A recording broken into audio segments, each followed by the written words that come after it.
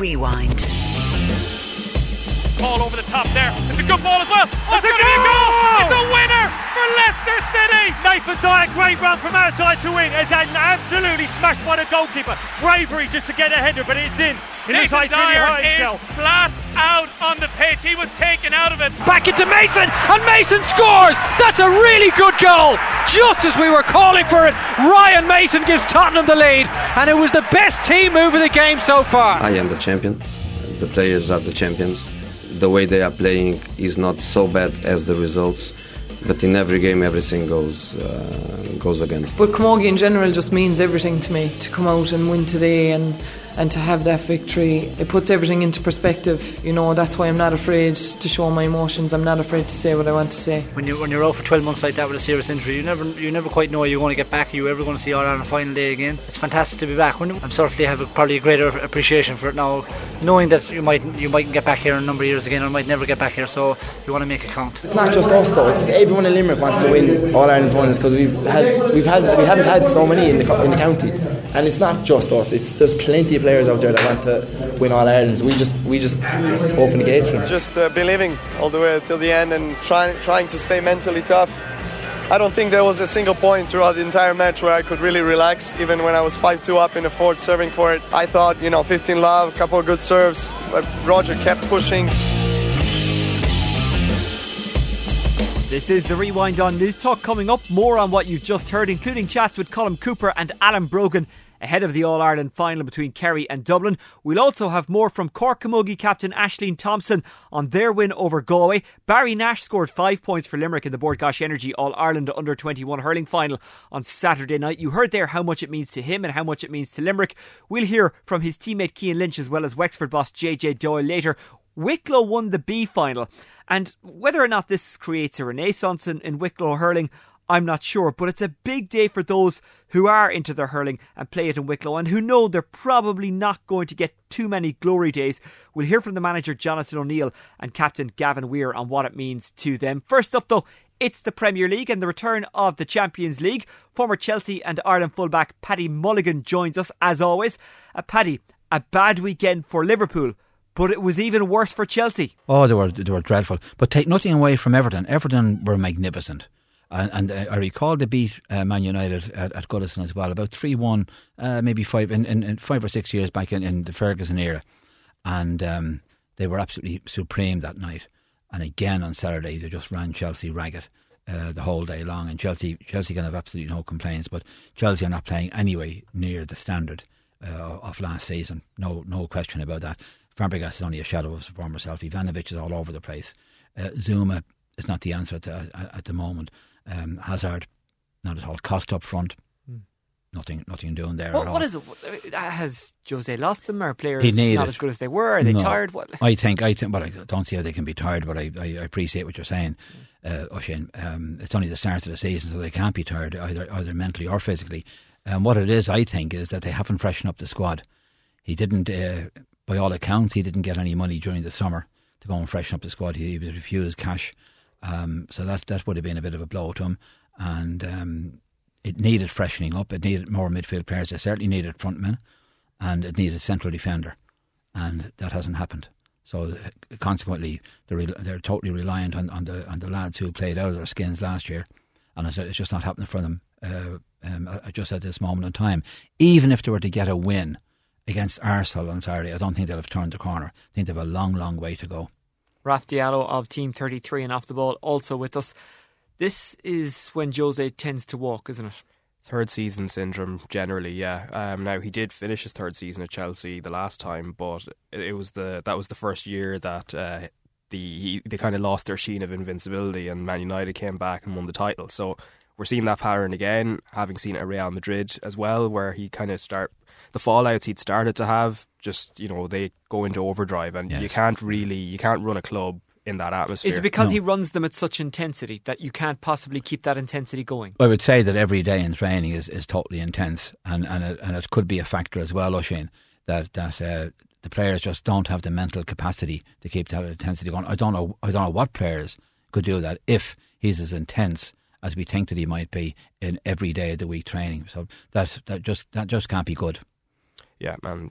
He's got to get the balance right. And there has to be the little bit of fun, and there has to be the day off, and there has to be a bit of relaxation, and let the players go and go. But he does seem like he's up for a laugh. And we only see one side of him in interviews and everything. We only see the side Jose wants out there. It's often said players, like if you ask any player that's ever played with him or played for him before, that they want to play for him in a sense. Like even Stephen Gerrard was talking about it in some of his extracts over the weekend, that, you know, if you talk to any Chelsea player or any player at Real Madrid during his spells there, at least in the early part of it, you're kind of driven, you're motivated to perform, but obviously you can't really keep that level up. Yeah, there's only so many performances you can give in a season as well, or in 2 seasons or in 3 seasons. Yeah. So you've got to be very cagey as to how you operate with these with players these days. And if Mourinho doesn't change his style to a degree, and yes, I can understand why players would play for him, because I mean he is a fabulous manager when he's on song. But then when he's not on song, I don't believe that the situation a few weeks ago with the medical team, I don't believe that has helped him in any shape or form. I think that was a despicable thing, what he did that particular day. There was no need for him to go and berate the doctor and the physio. Absolutely no need whatsoever, because they were doing their job. And since then it's been downhill. Now I found it very, very odd on Saturday when he came out with the stuff after the game. About that, I am the man to manage Chelsea. I want to be here. I don't want to go. So, are there rumblings in the background? That'd be my question. It wouldn't surprise me, because Abramovich might just be getting enough again of Mourinho. Who are the managers that could replace him? Are we already talking in those terms, Raf? Well, do you think they've already used up Carlo Ancelotti? They've used up nearly everybody. Yeah, they've used up quite a lot of names that you would possibly think might come back. Louis the Loop from Manchester, or Louis the Looper from Manchester. Huh? Yeah, it's hard to pick somebody out at the moment, particularly like Simeone. Well, tied into a contract, but I think Simeone would do. Simeone's not too dissimilar to Mourinho in that they both like counter-attacking football. They're both very intense, but Simeone seems to be able to stay in the longer haul. Now, whether he's able to do that in the Premier League, who knows? Yeah, that could be a different kettle of fish. But I wouldn't leave Atletico if I were him. Like, he seems really secure there. Why would you go to Chelsea where you know Abramovich for more money? Oh yeah, I forgot about that. Well, they all do. Yeah. You forgot about it, but the players and managers don't forget about stuff like that. As was evidenced by De Gea at the weekend and his agent. You know, when we're not going to sign for Man United under any circumstances, but now 265,000 a week is thrown in front of them and say, oh yeah, maybe Manchester isn't so bad after all, no matter what rain they get. It would make me question my beliefs if that kind of money was thrown at me. In fact, it wouldn't even be a question. I'd just same as myself. You just can't. You must have your principles. Yeah. You know, and De Gea, I think, was treated shabbily by United and treated shabbily by Real Madrid. And if I had been him, I would not have signed for Manchester United a new contract. But this is a modern player. We see it all the time. I know that. That's what should have been done. But I wouldn't be surprised if he has a clause in his contract. I wouldn't be surprised if next summer or even by January he's gone. He can go. Yeah. They both got something out of this, I think we can say. Yeah. De Gea has got extra money, and United will get a few extra quid out of Real Madrid, which, let's face it, they love, because there's a real bitterness between those two clubs. Let's talk about Manchester United on the pitch. A 3-1 win against Liverpool. Yes, and it was the worst Man United-Liverpool game that I have probably ever seen. The first half was just abject. I've never seen so much fear, so bad positioning play. The passing was atrocious. The moving off the ball from both teams, it was dire. No tackle going in. I just couldn't. And Brendan Rodgers, Van Gaal's team selection left a lot to be desired. But Brendan Rodgers' team selection, I don't know where he was. I mean, he's got to put Benteke up against Blind, and he's got to have Ings playing off Benteke up against Smalling, and he did neither. He puts Firmino wide on the right, he puts Ings wide on the left, and all they're doing is tracking back towards their own goal. When Firmino got the half chance from the corner kick that Blind kicked off the line, he didn't know what to do, because he was so busy appealing that the ball was over the line, instead of concentrating on getting the ball and sitting in the back net. Instead he stuck it wide by the near post. That would have made it one each. But I think that United were still going to win the game. The second half, there was a slight improvement, only because there were 4 goals and there were probably two magnificent goals. Benteke's goal with the bicycle kick, as it used to be called, and then Martial's run and great finish for United to make it 3-1. Martial started his run from a right wing position and went straight across the pitch, and Skirtle headed the ball clear, and then it was played out wide to Young, and nobody challenged Young. I went missing. He left Klein with Young. Skirtle came out, and it was like come dance at me. He just didn't know what to do, whether to get a tackle in or what to do, and instead did nothing. And made it very, very easy for Martial to go and make up his mind, stick it in the back net. Now, it was a wonderful finish, let's be very clear about that. His control of the ball was magnificent, but don't be talking about him in the theory Henry class, whatever you do, because he's not anywhere near that. He's only come into the Premiership. He's only played a quarter of a game, and he's got a smashing goal, but let's leave it at that. Yeah, just in terms of the pressure he's going to be under, obviously United did overpay regardless of the goal he scored, 58 million or euro, whatever it was. It's definitely overpriced, but how should Van Gaal kind of deal with him at this point? He's obviously proven that he does have the potential to make moments of magic, but he's only 19 or 20. There's going to be inconsistency there. So but don't forget that Januzaj came on in the same breath 2 years back, and where is he out on loan? So don't be surprised if something like this happens to this young lad as well. That's the problem with young lads, that hopefully he has his feet on the ground, and hopefully the manager and staff at Man United are going to look after these 19-year-olds, because they need to be looked after, they need to be advised. I mean, I don't know what he's earning a week, but it's too much whatever he's earning a week for a 19-year-old. I don't care what anybody says. If he's earning 10,000 a week, it's still too much, because they just don't know what to do with money. So I hope that he's been advised well, along with other players as well. So that's going to be the big concern. Not so much what he can do on the pitch, what he's going to be like off the pitch. United will need to improve for their game against PSV Eindhoven tomorrow night in the Champions League. Yes, indeed, and there's not much improvement that they can. Well, we've been saying that all along. And I know, yet they've still but been I wouldn't. winning. Yes, but they beat an extremely poor Liverpool team. United can always beat the mediocre teams. It's when they come up against Man City, for argument's sake. I mean, they've won leagues with Ferguson beating mediocre teams and losing to the Arsenals and the Liverpools of this world when when these teams were playing reasonably well. So I mean, the question is, yes, they'll keep winning against mediocrity, because they're just that little bit better than what Liverpool had to offer last Saturday. Liverpool offered absolutely nothing, and Rodgers is on a very, very slippery slope. I happen to believe that he could be on his last legs there at Liverpool Football Club. He's bought 17 players in his time there. And you look at some of them and you have to question, who is buying these players? What are they looking for in a player? Does he know how to set up a team? Because quite obviously last Saturday he didn't know how to set up a team to go and beat United, instead of going at United. I mean, this isn't the United under Ferguson. This isn't the United of old. This is the United who play everything square and back. And it must be a nightmare for front men playing for United, because the delivery is not there. You're always taught to play the most progressive ball, and it doesn't happen at Man United. Yeah, so if and when Liverpool, just moving on to them, they decide they're going to replace Rodgers, which seems it's going to happen sooner rather than later, is it kind of almost pointless talking about the next manager if that structure, the transfer structure is still there, in a sense? Because you would need to possibly maybe mould that, change that, give the manager more power before bringing somebody else in, whether it's Jurgen Klopp or someone along those lines.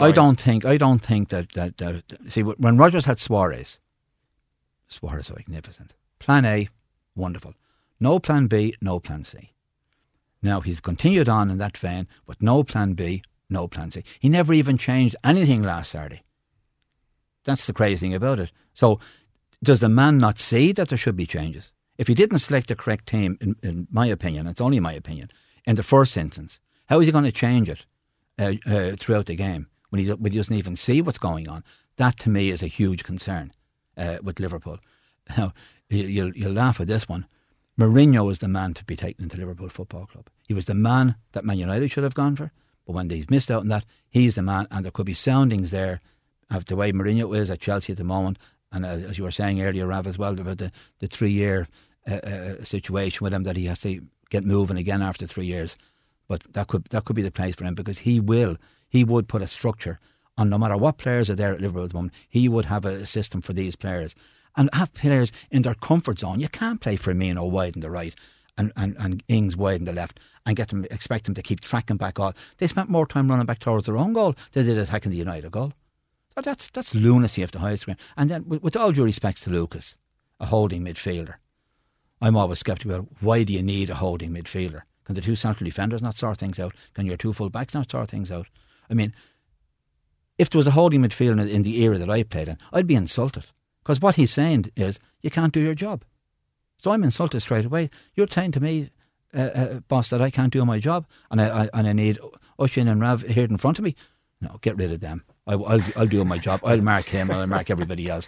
And I don't think think either of us would make any. I think you'd want rid if we were in front of you. Manchester City go into the Champions League this week. Their game against Juventus is the standout tie. They've won 5 from 5 in the Premier League, but they're a little bit jittery in Europe, and they do have injury worries. Aguero and Silva and Sterling all carrying knocks. We don't know if they'll play. Yeah, Silva didn't play on Saturday now against Palace, and Aguero though is the man. If he's out, he's a huge loss because he will get goals out of anything. But they do have this problem in Europe. I hope they resolve it quickly, because if they don't resolve it quickly, they'll be going down the path that they've gone down before, and that's been out of the group stages very, very swiftly. Juventus are a decent team. I think if City were to get a draw there, I think they'd be absolutely thrilled. Now they're playing well, City, but this is a Premiership, and they have their nightmares when they get into Europe, and that is a real concern. I suppose the only good thing for them is that Juventus are in terrible form, like in Italy as well. Obviously, having lost by 3 or 4, they're very, very good players as well. Particularly, when you count Pirlo, who obviously was maybe a bit over the hill, but still fantastic. Vidal and also Tevez up front, and they've only picked up 1 point from 9 so far. They've had a nightmare start now in the Italian league. So that should give City a bit of hope. Maybe they just go for the jugular. Yeah, my concern would be, can City do that? That's my concern. Yeah. They're at home. Does that make a big difference in starting a campaign in these circumstances? It should make a huge difference. I mean, they should be picking up the 3 points at home. It's as simple as that. And they should just go for the jugular and put Juventus under all sorts of pressure right from the very start, not letting them up for air. Yeah, and I suppose one of the other teams that's involved in the Champions League this year, Arsenal as well. Watching them, they were really impressive, I think, across the pitch, apart from their finishing against Stoke, which was, I think, Theo Walcott exemplified it most with a number of missed opportunities. I think if they'd have gone out and bought, I'm only throwing out these names, they're not necessarily the answer, but a Karim Benzema type. Oh yeah, Cavani. Cavani would have been well out of sight. Oh yeah, I mean Walcott. I was watching there on Saturday, and Walcott missed 3 or 4 absolute sitters. I mean, there was a header that he missed. He must have just closed his eyes to head it over the bar. Then he had another shot on goal that was easy to stick in the back of the net than stick it over the bar as he did. And that's why, that's one of the reasons that Walcott will never be the real player that people had looked for when he was 20. That he'll progress, but he hasn't progressed as regards finishing, and he's a striker, so he's got to progress. He made a great run for his goal, and his first touch was just immense, absolutely brilliant. But he'll only do that once in a blue moon, and that's the problem I would have with Walcott. He's got pace to burn. Personality, I think, might be an issue as well. He's a nice guy anyway, I think most people think, and I think it was something Alan Shearer said as well, that he just seems too nice. You're no use if you are. Yeah, as a striker on the field of play, you have to be absolutely brutal. Yeah, brutal in a sense where you punish people, you hurt people. Yeah, it's not a personal thing, but you go and you hurt him, and he doesn't have the finishing power and strength to go and hurt people. And maybe he's too nice, Rafa. He says, if Alan Shearer said he's too nice, where does that put Alan Shearer? OK, Raf Diallo of Team 33 and off the ball. Paddy Mulligan, formerly of Chelsea, West Brom, Crystal Palace, Shamrock Rovers and Ireland, to name just a few. Thanks. Yeah, not at all. Pleasure. Cheers.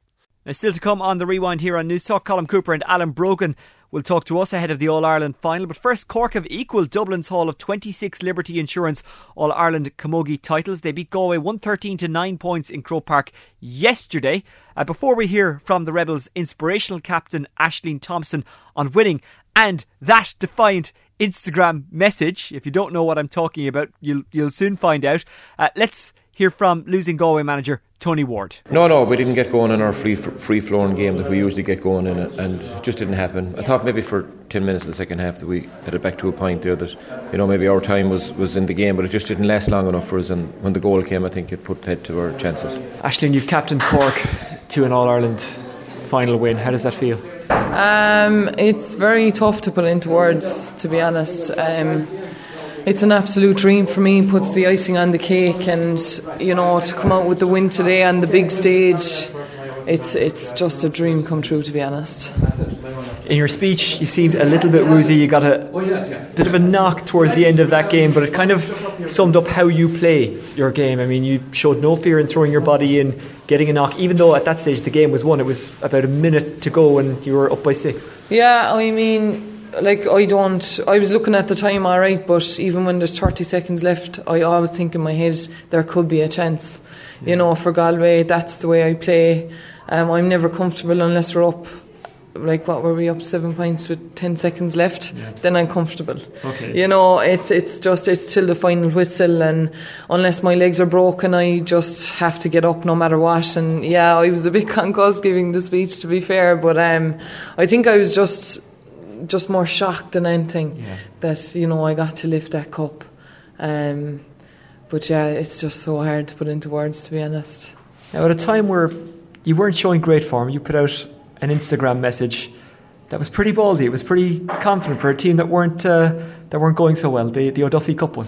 Yeah, I did. I said, O'Duffy, staying put. I'll fight you for a fiver. But I think that was the win we actually had against Tipperary. Yeah. That was in the round robin stage. Yeah, I just knew that performance really kind of showed us what we can do. We were down 7 points or 8 kind of early in the game, but we came back and destroyed them, and kind of that really proved to us after the Wexford game. We had a very poor game against Wexford in the championship, and we had to just try and resolve it, get around it some way. And I think just the performance we had against Tip was outstanding, and kind of that's why the Instagram post went out, is just to let everyone else in the country know that we're going to fight for this, and you may doubt us, but I'm telling you, this cup is staying put.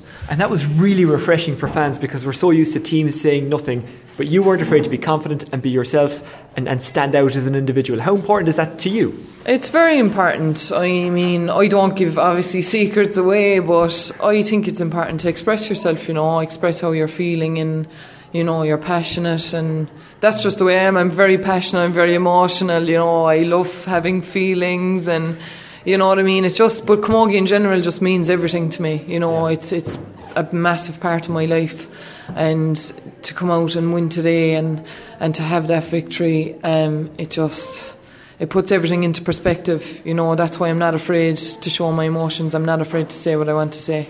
And that's really, really, really refreshing.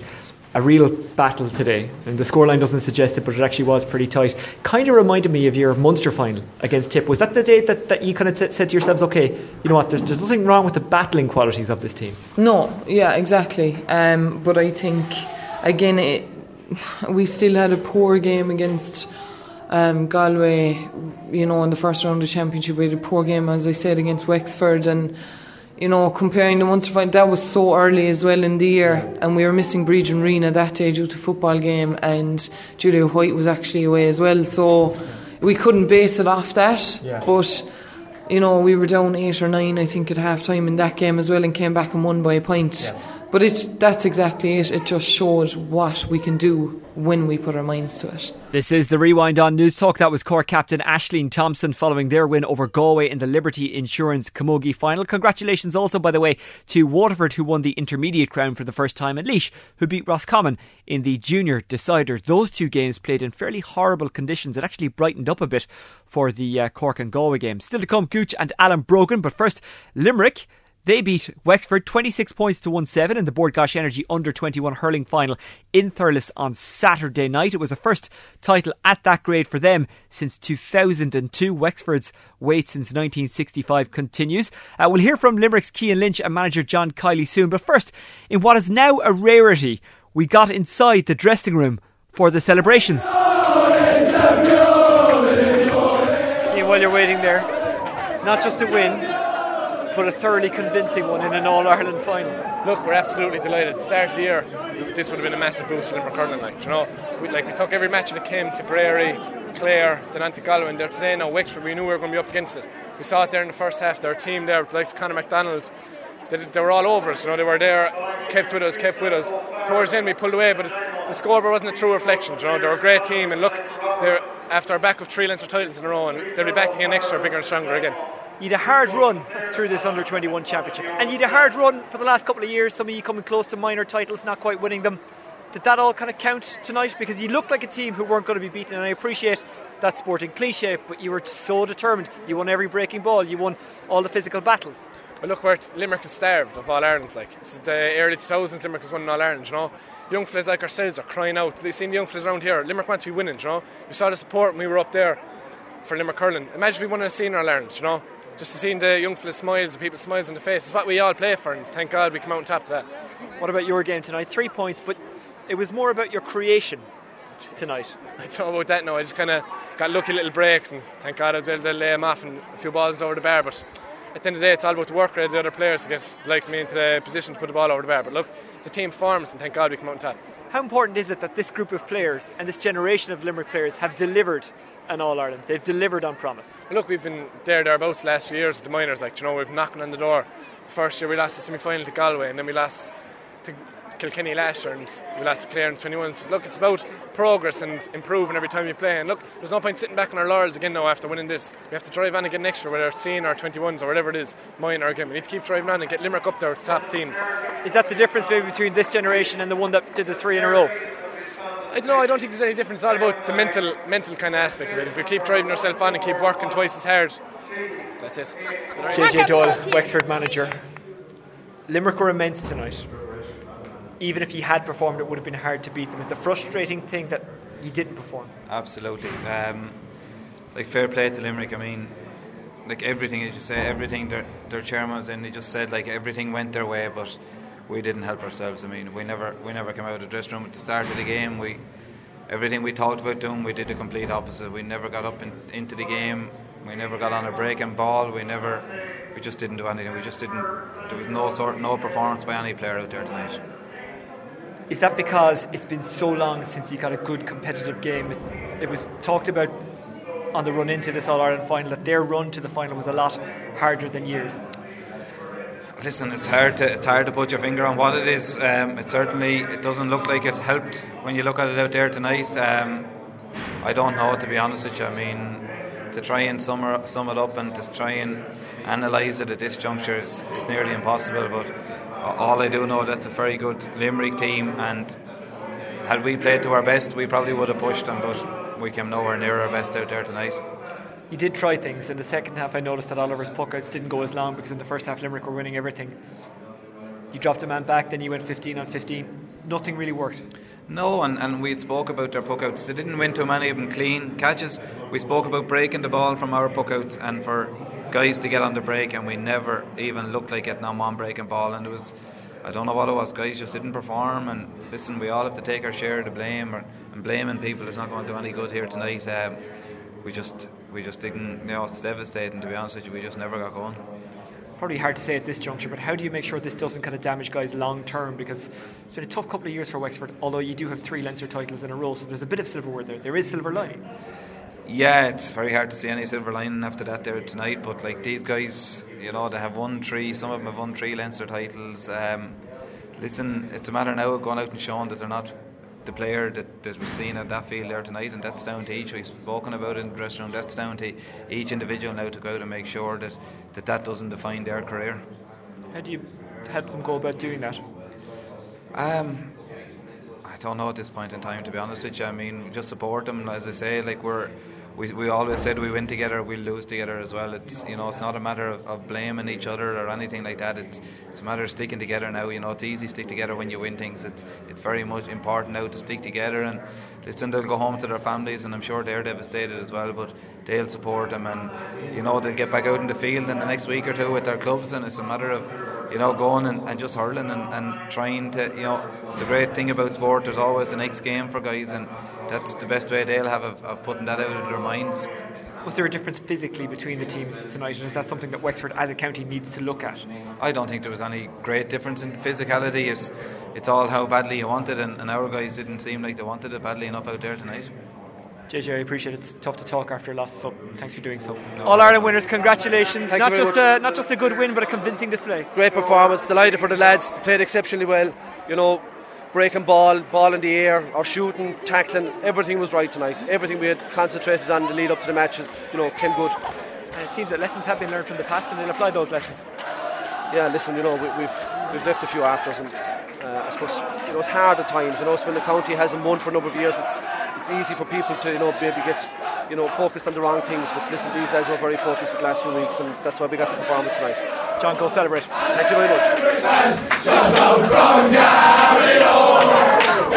This is the Rewind on News Talk, and that was the reaction in the Limerick dressing room after their win over Wexford in the Bord Gáis Energy under-21 hurling final. I was in there for a few minutes after the game. Absolutely marvellous scenes. In the B final, Wicklow continued or started their renaissance, depending on what way you look at it, beating Meath 2-17 to 2-15. There are some great hurling people in Wicklow. Maybe there isn't enough of them, and that's why they're not competing at the top level of hurling. But could the win on Saturday spark something? Their manager is Jonathan O'Neill. He has soldiered for many years with Wicklow. Their captain is Gavin Weir. We'll hear from O'Neill very shortly, but first, here's an emotional Weir immediately after the game. He was running down the tunnel still with the cup in his hands, and he could hardly contain himself. It's unbelievable. Not every day you win All Ireland from Wicklow. It's unbelievable. Just can't wait to get out tonight and celebrate. And it was a pretty dramatic finish as well. Meath came back and she got to within 2 points, had a goal chance as well. I was shaking there on the line, didn't know what to do. The nerves still hasn't sunk in. It's unbelievable. Tell me about the road to get here, because you beat some good teams along the way, including Kildare and Roscommon, who were very much fancied. Yeah, as each game came, we just kept growing and growing as a team, and the longer it went on, the more of a team we came, and it's just unbelievable. Everything clicked on today, and can't even explain the feeling now. What does this mean to Wicklow hurling? Unbelievable.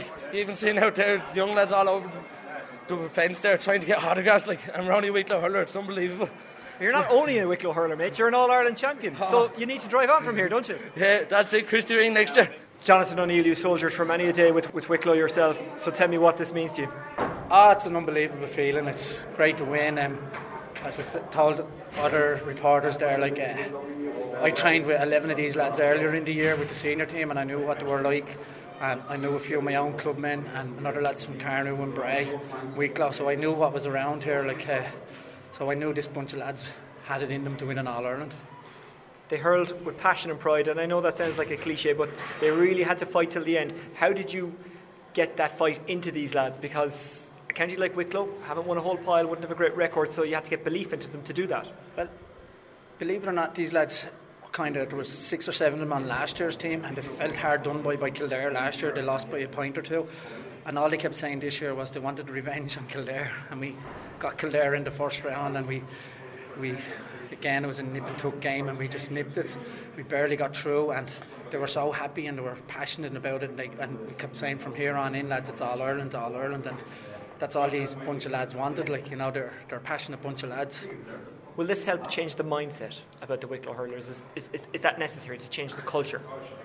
Hopefully it does. We're in transition again now at the moment. Our manager Casey O'Brien has stepped down, and we've a few lads' names forward for the new manager's job, and we were kind of saying if we could keep this bunch of lads together to go with a few of the 26, 27, 30 year olds that are on the senior panel at the moment and push on, hopefully then. And there's lots of young lads out there that was watching the match today, or probably even sitting at home and watching it on the telly from Wicklow, and kind of hopefully they think of concentrating on hurling.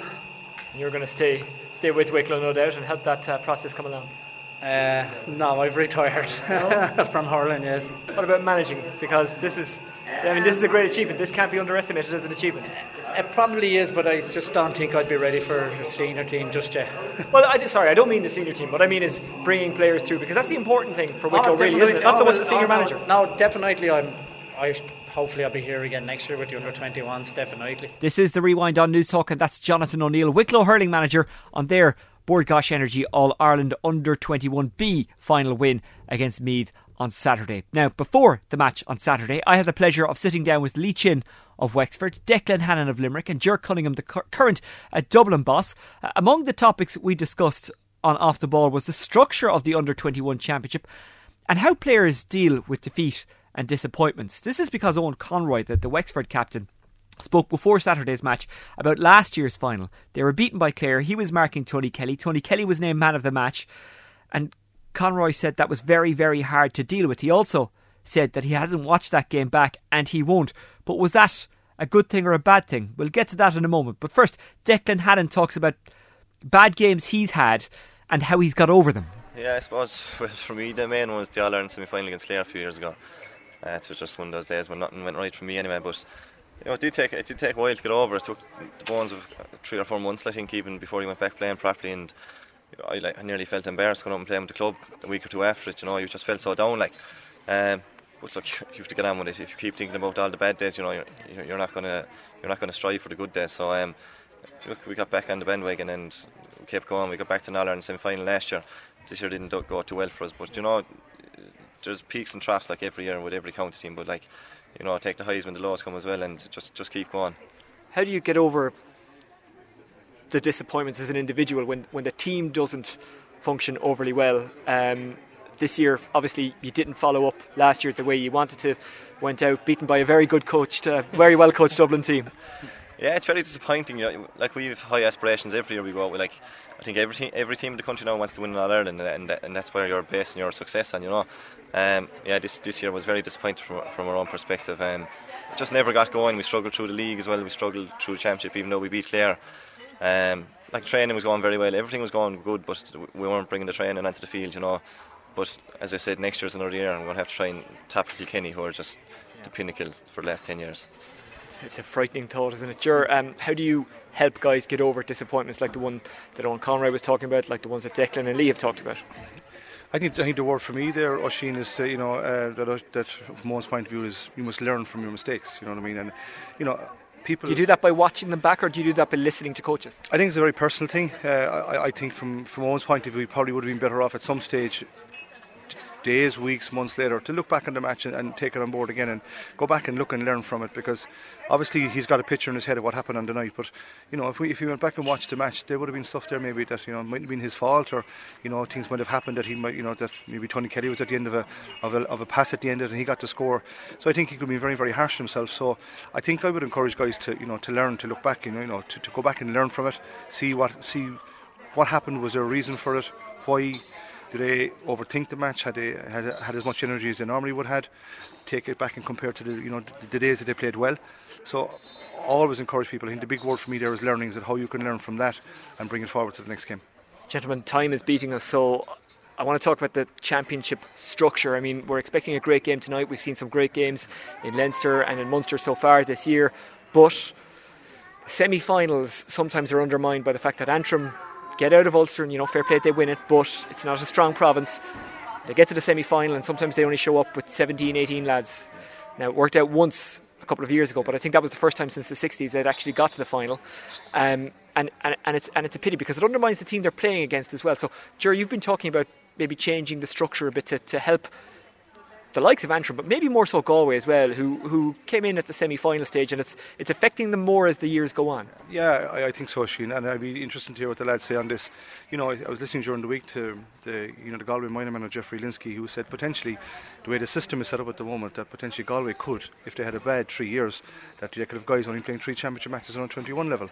So I would be for the situation, and I've discussed this with Brogan Energy as the sponsors, and we've mentioned it from the point of view of trying to improve the game and trying to improve the competition.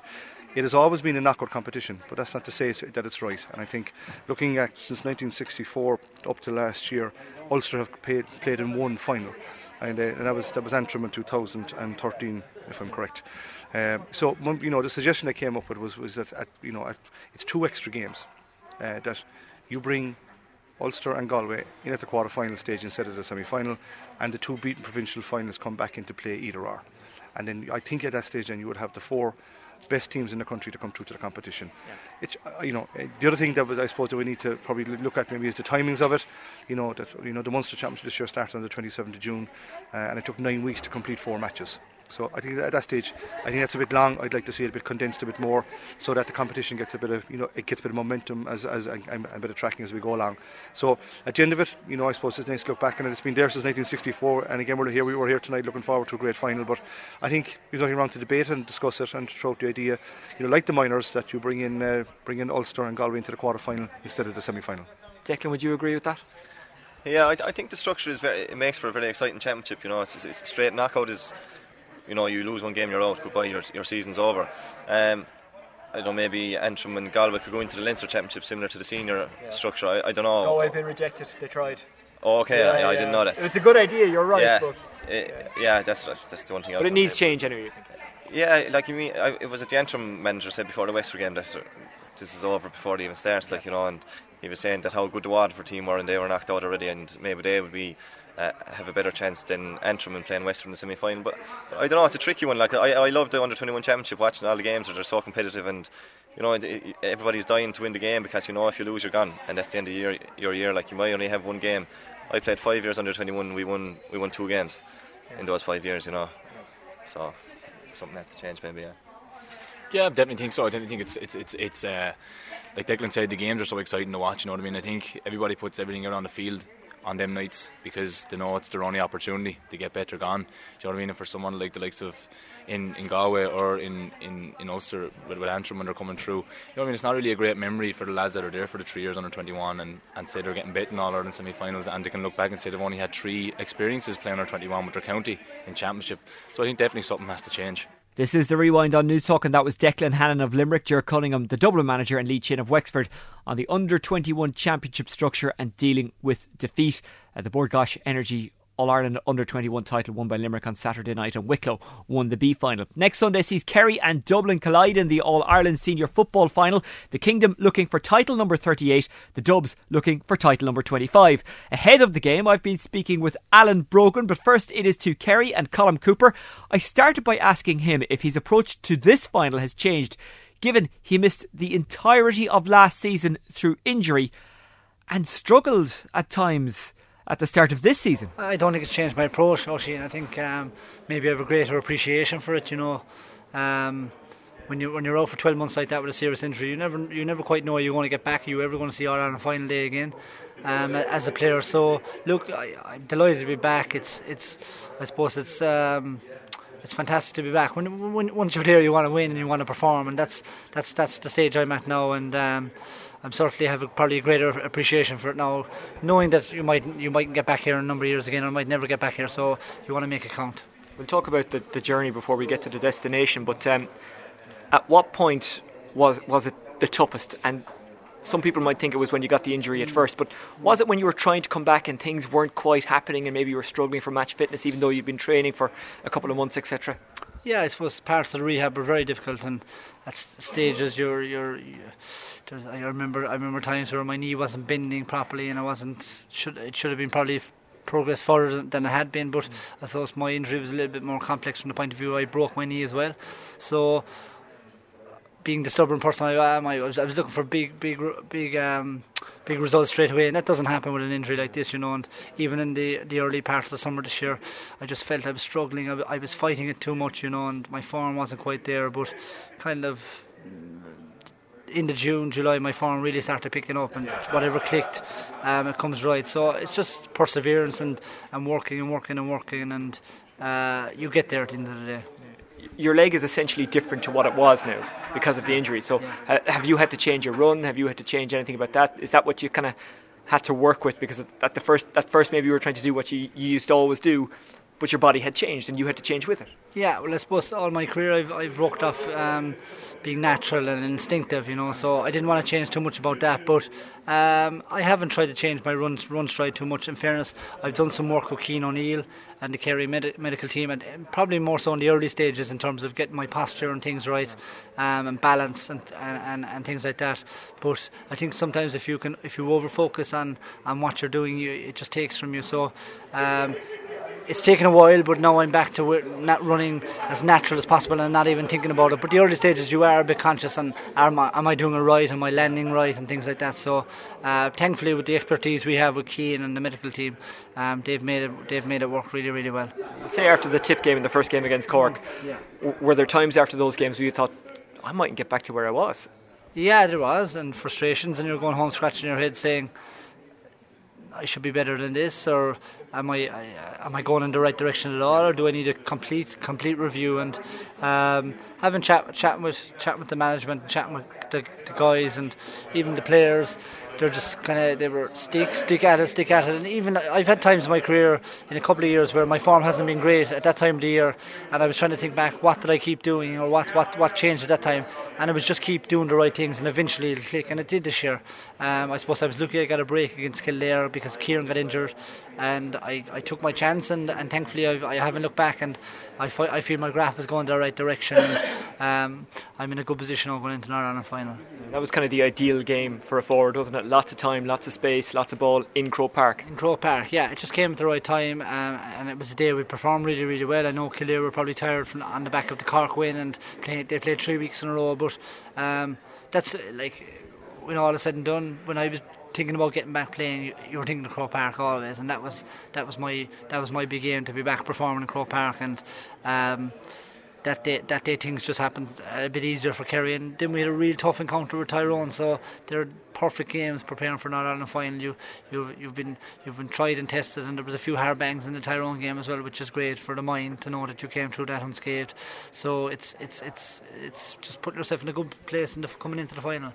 I suppose you're so long in a Kerry jersey, there are very few things that are new, but beating Tyrone in Croke Park is one of them. Was that a demon exercise? Was that important for you? Did it give you a bit more confidence than a normal semi-final win, or was it just another semi-final win, and the talk of Tyrone was something that didn't concern you as players? Because for a lot of these guys, they wouldn't have had the beef that guys who you played with before would have had. Yeah, I suppose there was very little history in our dressing room, as in Tyrone's. I think that was kind of gone by that stage, and maybe people were building it up more than it was. It was never a big deal for us, I suppose, from the point of view of Tyrone. It was a big game, it was an All-Ireland semi-final, and it was a means to where we wanted to get to. So whether it was Tyrone or somebody else, it was an important game. But I suppose the fact that it was really tight, tense fair, and tough conditions, greasy ball, that was a real test, a test of the team, and a test for myself coming back in, because that was a really tough encounter and a tough environment to play, and when you can come through that with scope for improvement, certainly, you're in a good place. Can you shed light on where you feel you need to improve? I think we need to improve in a couple of areas. I think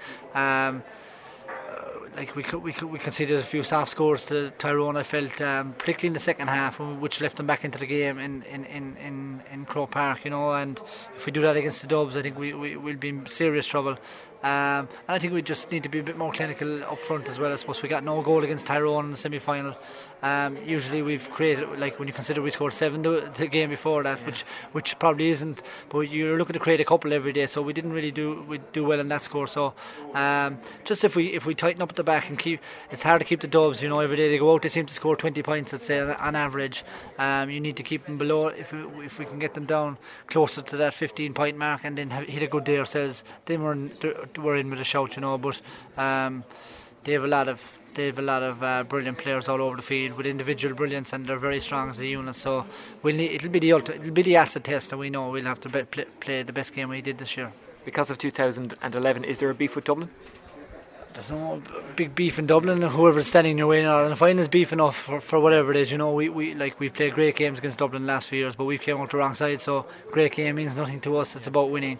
And whether it's Dublin or not, I suppose people say they kind of have an Indian sign over us at the moment, and they know how to beat Kerry, and that's fair enough to say. They've done it the last 2 times, but we just really feel that our graph is going the right direction, and that there's a big game in us.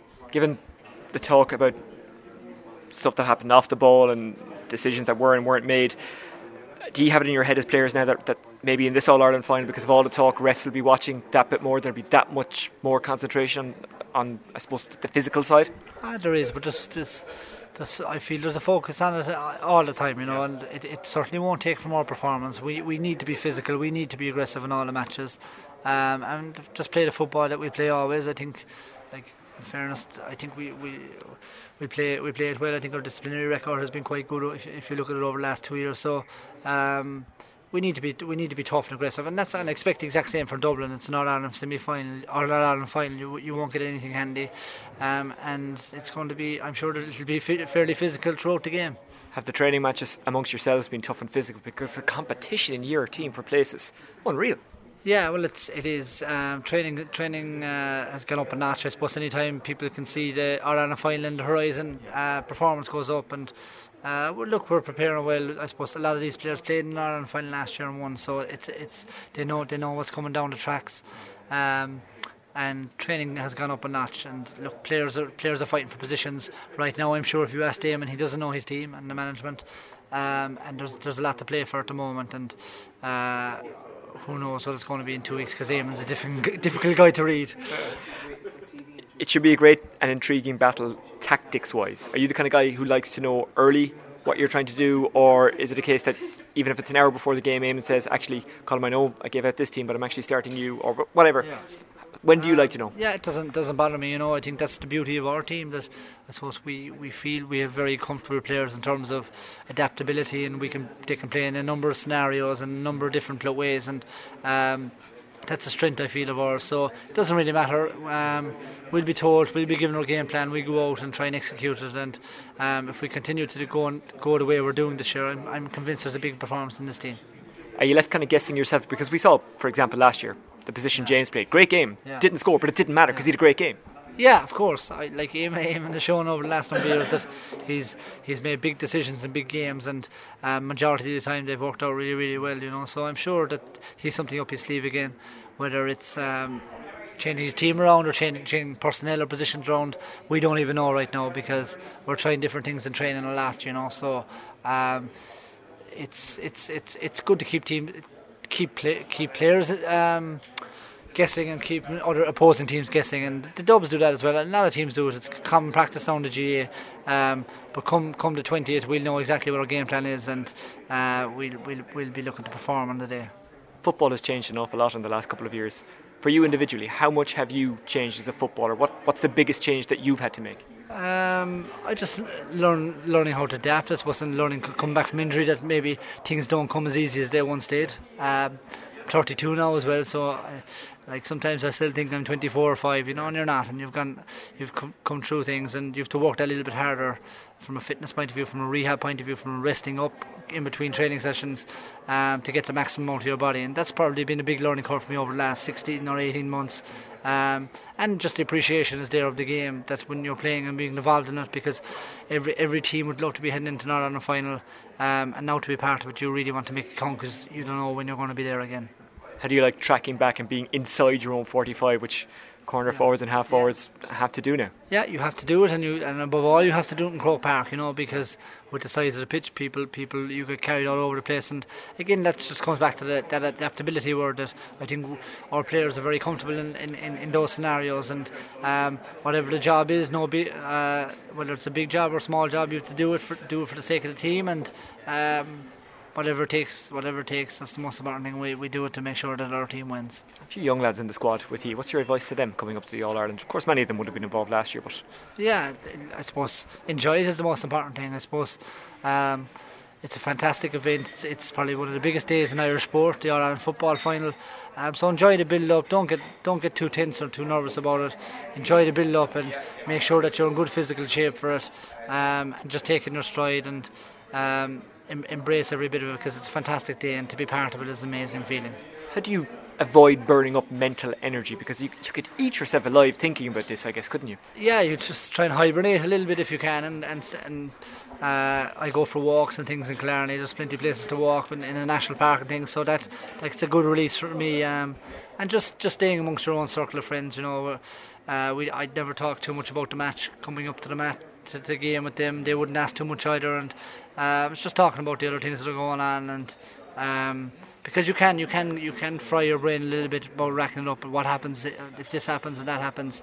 It's just relaxing in your own environment and staying away from it, really. Will we see Colm Cooper, the manager, in a couple of years? I'm not so sure. I don't necessarily mean of Kerry. I mean, just would you like to get into management? I'm not so sure, Oisin. I'm very happy playing at the moment. I suppose the fact that I missed last year it feels like I've missed out on something, so I'm really enjoying being on the field now. For how long that continues, I don't know. But in terms of being the management side of it, I haven't given it any thought really, to be honest, because I've been so focused on getting back in the team. I've done a bit of coaching with kids and things like that, but in terms of management later on, who knows? You can never kind of rule it out, but for now it's certainly about playing, and I'm just thinking about it now, to be honest. When you were injured, did you look at games with a manager's eye or with the player's eye? Probably with a bit of both. I suppose when you're sitting in the stand, you have a better viewpoint, and I suppose when you're watching the management on the sideline, you can take in a little bit more on how they operate and what they do, and how hyper or how cool they can be at different stages. So you do a bit of both, and you take it in, and like every day I go out, I'm looking to learn, and I think the day you think you can't learn anymore is the day you're in trouble. So from that point of view, just continue to learn on both. And what's the one big thing, or maybe there was a couple of things that Colm the manager told Colm the player when you went back playing? To be patient was probably the most important thing. When I remember going back thinking that, okay, my knee is fine now, I get back to the same way I was playing before. It doesn't happen like that, and I've left training sessions very frustrated some nights, taken off in the car saying, what's this all about? Am I mad? Am I ever going to get back to levels? And that word patience and working and showing a bit of resilience and continuing to go back and back and back and keep working on the things. That's probably been the hardest thing, and you learn an awful lot from that. Colm, best of luck in the final. Pleasure talking to you. I'm Alan Brogan from St Oliver Plunkett's own row. Alan, you're quite an experienced man at this stage. How has your approach changed, or has it changed ahead of big games, especially All-Ireland finals? Yeah, I don't think it changes too much. You just take each game as it comes. I suppose we're in a privileged position now. We're going into our third All-Ireland final in 5 years. It was the first 10 years of my career we never even managed to reach an All-Ireland final. So Sunday's a day we're really looking forward to. I'm sure Kerry are the same, and I think it's going to be a very keenly contested All-Ireland final, and it's hard to know what will make the difference in the end. Maybe two sets of very good forwards, whichever catches fire on the day might just swing it their way. How do you make it catch fire? I suppose if you could put your finger on that, maybe you'd be the best manager in the world, but what are the things that you like to do individually to make sure you're all set for game day? Yeah, I suppose each player knows what's expected from the management, and it's important just to buy into that process. I don't think it's not a day for going out dreaming about kicking 5 or 6 points. I think it's just a day to do the simple things really well, and hopefully the sum of the parts then might push the team over the line. But look, it's a highly pressurised situation going into an All-Ireland final, a highly pressurised game, so it's just important guys do the simple things well, and hopefully that's enough for the team to win in the day. Has your role changed in this Dublin football team over the years as you've got, some would say older, I'd say more experience? Yeah, I reckon my role probably has changed. Obviously for the first 12 or 13 years of my career I was a starter on the team. I've now in the last 5 or 6 games had to get used to being a sub, but look, I suppose this team is in such a strong position at the moment. I'm just happy to contribute in any way I can, and was coming towards if you want to call it the twilight of my career. I'm in a very, very privileged position to still be able to go out there on our Ireland semi-final day or our Ireland final day hopefully and make a contribution. Has your year so far, and the fact that Dublin have reached the final, has that vindicated your decision to come back? Because it was well known that you took some time out to think about it. Yeah. But reaching an All-Ireland final probably has vindicated the decision. I think that was always the dream at the start of the year, was to get back and play in an All-Ireland final. And I suppose coming back at the end of March, it was an All-Ireland final was a long way away. But I think the team has put in a huge amount of work. Even from last year, we've kind of evolved some of the stuff we've been doing, worked very hard at certain things, and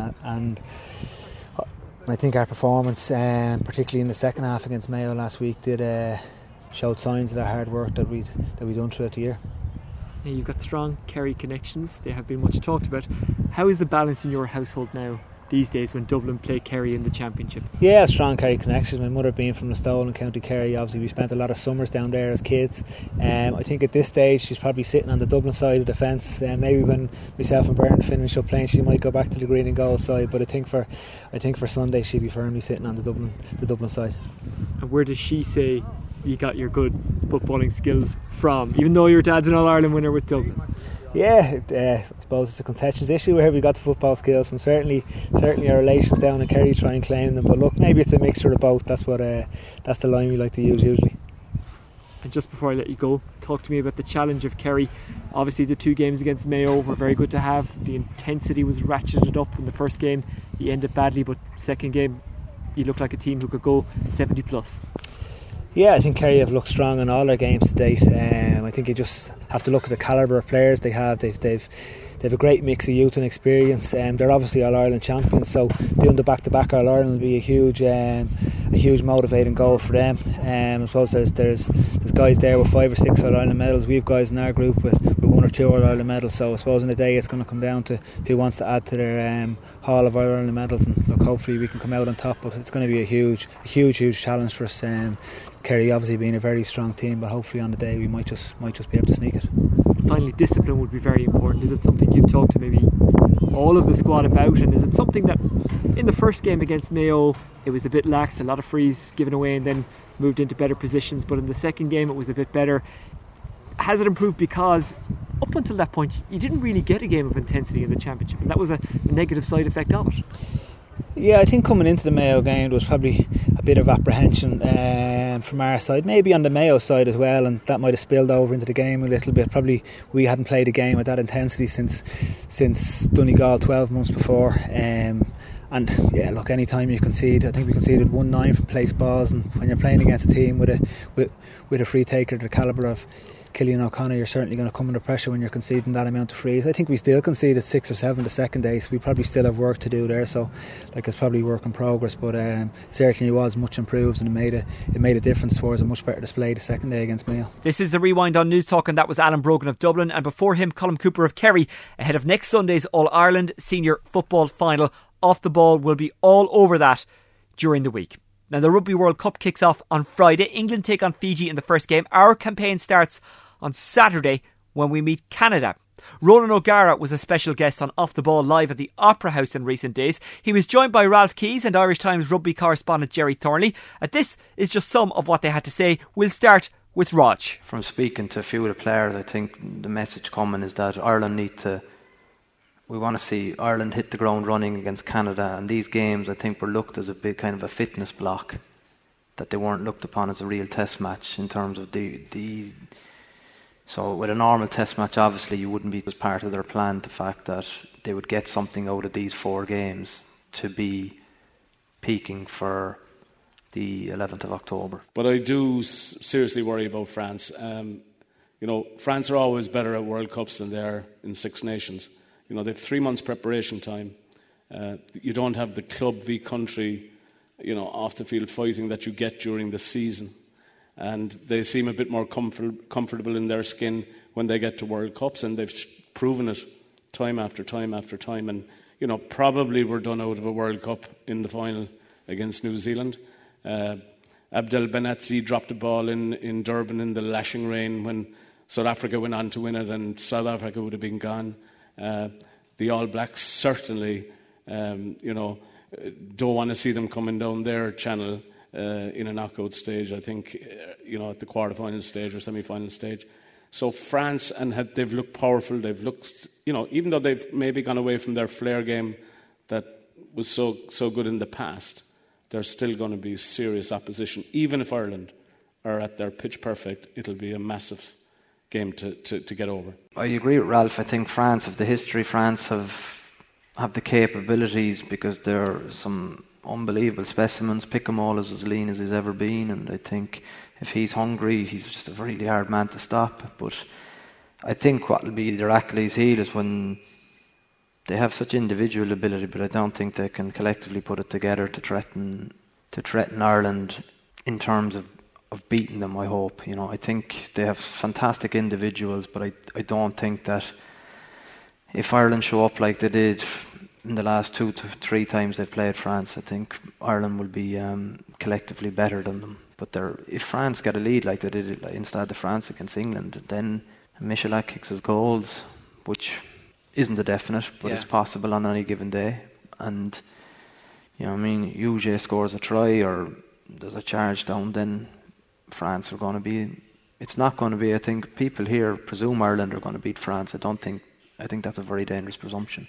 And the word from the camp right from the get-go was that Dave Kearney and Rob Kearney turned up in phenomenal shape. Dave Kearney in the shape of his life, and wait till you see him when he comes onto the pitch. And was it against Wales, and he did the cameo off the bench, and he looked really sharp. And then again last week, and he does look super fit, and he's playing with a lot more confidence than Tommy Bowe clearly is at the moment. So, and it's a bit unlucky for Simon Zebo, I think, because Rob Kearney's knee injury meant that Simon played full back and Dave Kearney started. And realistically, Simon Zebo was probably not going to dislodge Rob Kearney from the team. But then Dave Kearney has an excellent game on the left wing, so I think Dave Kearney is forcing his way in. Instead of Zebo? On the left wing, and then you're looking at probably Keith Earls on the right wing, or maybe Luke Fitzgerald on the other wing. I think they're going to be the likely starting wings on form, unless Tommy does something in one of the two first pool games. And the other one is obviously that Ian Henderson's really pushing Devon Toner for starting place, given his form in the warm-up games compared to Devon's. Otherwise, I think you can pretty much pick the team. The Dogs on Collins Street can pick the team, actually. Ronan O'Gara, Ralph Keyes and Jerry Thornley of the Irish Times speaking at a very special Off the Ball live at the Opera House. Well, this time next week we'll have started our World Cup campaign. Hopefully we'll have started it well with a comprehensive win over Canada. Off the Ball will be all over that. On Sunday they've got 2 live and exclusive Premier League games. Tottenham taking on Crystal Palace at 1:30. Kenny Cunningham will be on analysis.